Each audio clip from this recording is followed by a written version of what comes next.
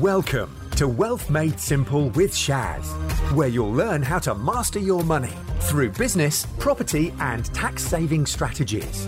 Your host has collectively helped his clients make tens of millions of pounds in additional profits through these strategic approaches to business. Introducing Shaz Nawaz, an award-winning chartered accountant, property tax expert, entrepreneur, and property investor. Hi, Shaz here. I hope you've had a good week, and it's that time of the week again, and it's Finance Friday. And today I've got something really interesting to share with you, especially if you are a property developer. And this is exciting simply because funding can be a challenge. So before I go on to this, two things that I want to share with you. We completed on our Boston project in February, and 2 months prior to that, in December, we started the funding process, and obviously COVID hit in March.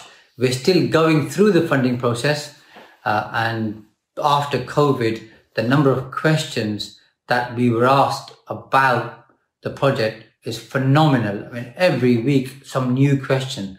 It was like they were trying to find excuses not to give us the money. It's been incredibly hard and it's taken a long, long time. But I was told earlier this week, they want one more piece of information and then we should be there. So I'll keep you updated on how that goes. Alongside that, we completed our St. Paul's project, which was 5 two-bedroom flats. And we've only had one offer on it so far, which was below market value in our opinion. So we refused. It was about £80,000 below market value. So we said, no, thank you. We'll rent them out and sell them in time to come. So why I'm sharing that with you is this. Something has come to my attention earlier this week. You might know about it. I never knew about it, which is some funding from the government. So if you're a developer and you're aiming to complete your project by the end of September, so I'm told, then there is some government funding available. And this is how it works, by the way. It's interest free for the first 12 months. So very similar to the bounce back loan, which is also interest free for the first 12 months. But the bounce back loan is limited to £50,000. This particular funding starts from £250,000 all the way up to £5 million, which is significant and will help a lot of small to medium-sized developers. So hopefully, if you're watching this video, say hello, hi, and obviously ask any questions that you like. I'll try my best to answer them. Stay away from tax because I'm not covering tax today, but if somebody has an urgent question on tax, happy to answer that too. So funding from £250,000 all the way up to £5 million, which is significant. Loan to value is 65%, which isn't too bad either. I think that's pretty decent. And after the 12 months, the interest rate will be 6.6%. Again, that's not bad. I know if you go to a Lloyds or some of the other funders, you could get a lower interest, but usually developers sometimes end up paying more than 6.6%. In fact, on our Boston deal, our rate was higher than 6.6%, especially when you add in the entry fee, the exit fee, the arrangement fee. It works out to be a lot more than that. So that works well. This next one, I was quite impressed with. The government will pay for your valuation fees, your legal fees, and all your in fees. So it's not going to cost you to pay for any of those whatsoever, which is one extra reason to seriously consider this. What you do have to do is you have to self-certify that you have been affected and impacted by COVID. Now, with the bounce back loans, from what I hear, a lot of people have self-certified that they have been affected by COVID, where some possibly haven't. Is the government going to check that, or aren't they? I can't confirm either way, but I think if people do keep up with their repayments and pay back the bounce back loan, they're probably going to be fine. those who don't and default, that's when the government's likely to look into it deeper and further.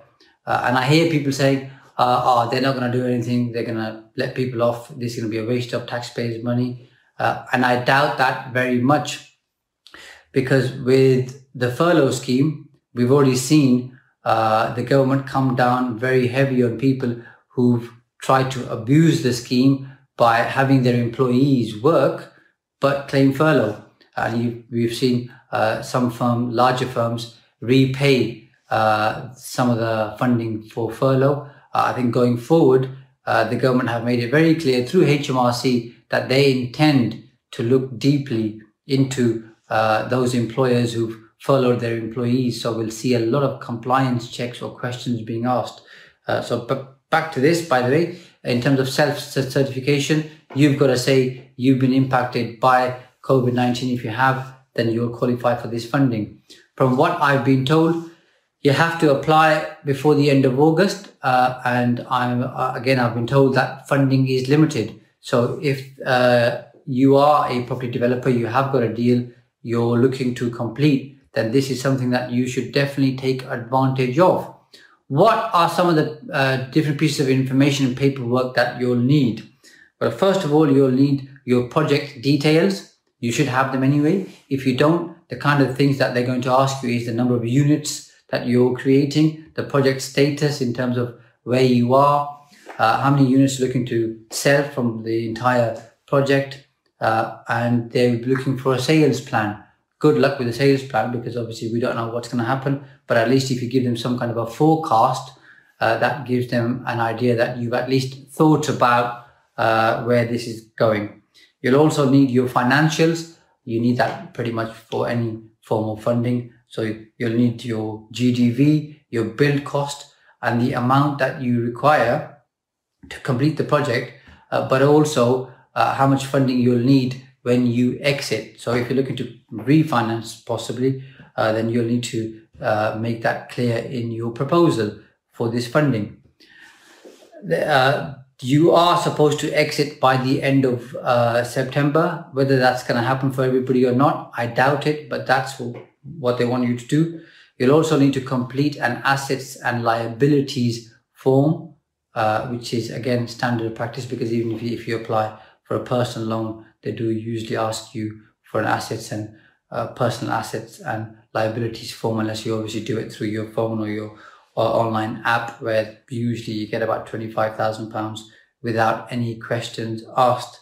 And finally, they will be asking you for your track record and a CV to demonstrate that you have done these projects before. So I thought that was quite exciting, quite interesting. For those of you who are developers, have a look at this particular opportunity. I think it's very useful. I'll be applying for it too, because one of my current projects, because I think it's quite useful and beneficial, especially with the first 12 months being interest free. You can try and refinance within those 12 months, and you're going to save the interest on those 12 months.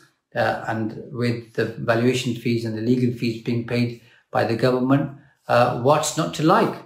I hope you found that useful. Until next Friday, have a great weekend. And if you have any particular questions you want me to cover on Finance Friday, please post them and I'll be more than happy to cover them in coming weeks. Take care. Bye for now. Thanks for listening to Wealth Made Simple. You can follow and contact Shaz on the Facebook pages Entrust Property Tax and The Profits Wizard. You can also find Shaz on LinkedIn, YouTube and Instagram. Alternatively, email him at shaz@aa-accountants.co.uk. Build your wealth by mastering money.